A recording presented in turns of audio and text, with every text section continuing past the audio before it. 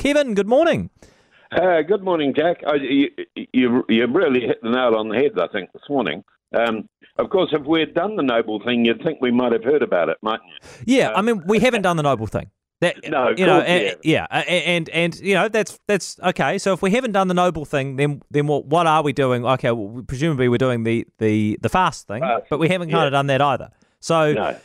I think it's unfair to, if we're all patting ourselves on the back and, lauding our amazing initial response to COVID and the incredible economic response, which I think, our government and officialdom deserve a lot of credit for, then you can't make that assessment on one hand and then not say that actually so far the vaccine rollout has been less than perfect. But like I say, that's right. room for space to things to improve. You're concerned about another potential issue in New Zealand life at the moment this morning, Kevin, the cost of renting.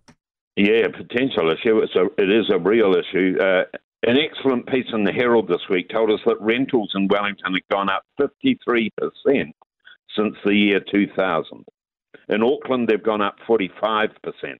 Those figures are adjusted for inflation. The average rental in Auckland at the moment is $564 a week. In Wellington, $517 a week. The other major centres aren't far behind. This means that in Auckland, for example, for an average rental, $30,000 a year will need to come out of your after-tax income just to pay the landlord.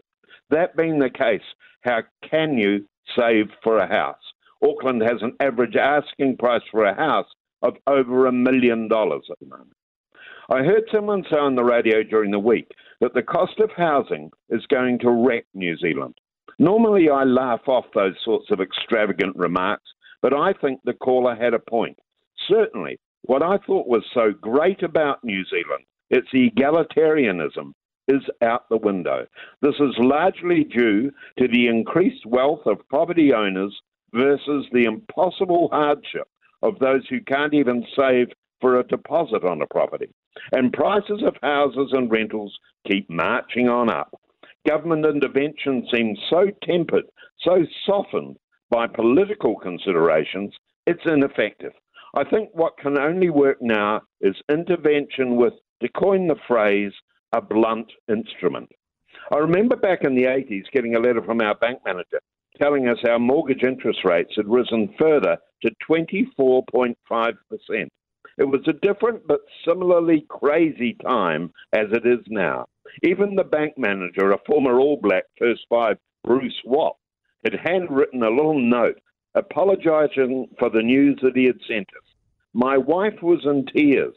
We just couldn't afford to pay 24.5%. Then, Prime Minister Muldoon, who we disliked immensely, brought into law that banks and other lending institutions could no longer charge more than 11% for mortgage loans. Outrage from some, but that was that. Sure, there were a lot of negative consequences. Economists said that Muldoon was mad. Maybe he was. But something had to be done, and Muldoon did it. That's what blunt instruments are. Today's housing fiasco has to be sorted. Our young New Zealanders must be able to buy a house at a reasonable price or pay a reasonable rent.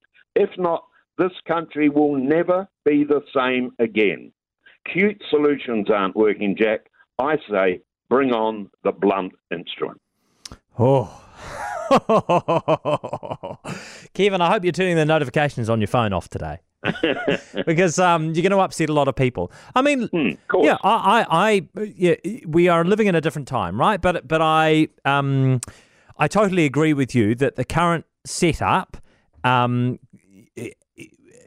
put us on a track for a really divided country, and that when you have a divided country, all sorts of social problems that you can't really predict are likely to occur. You know, it's not just that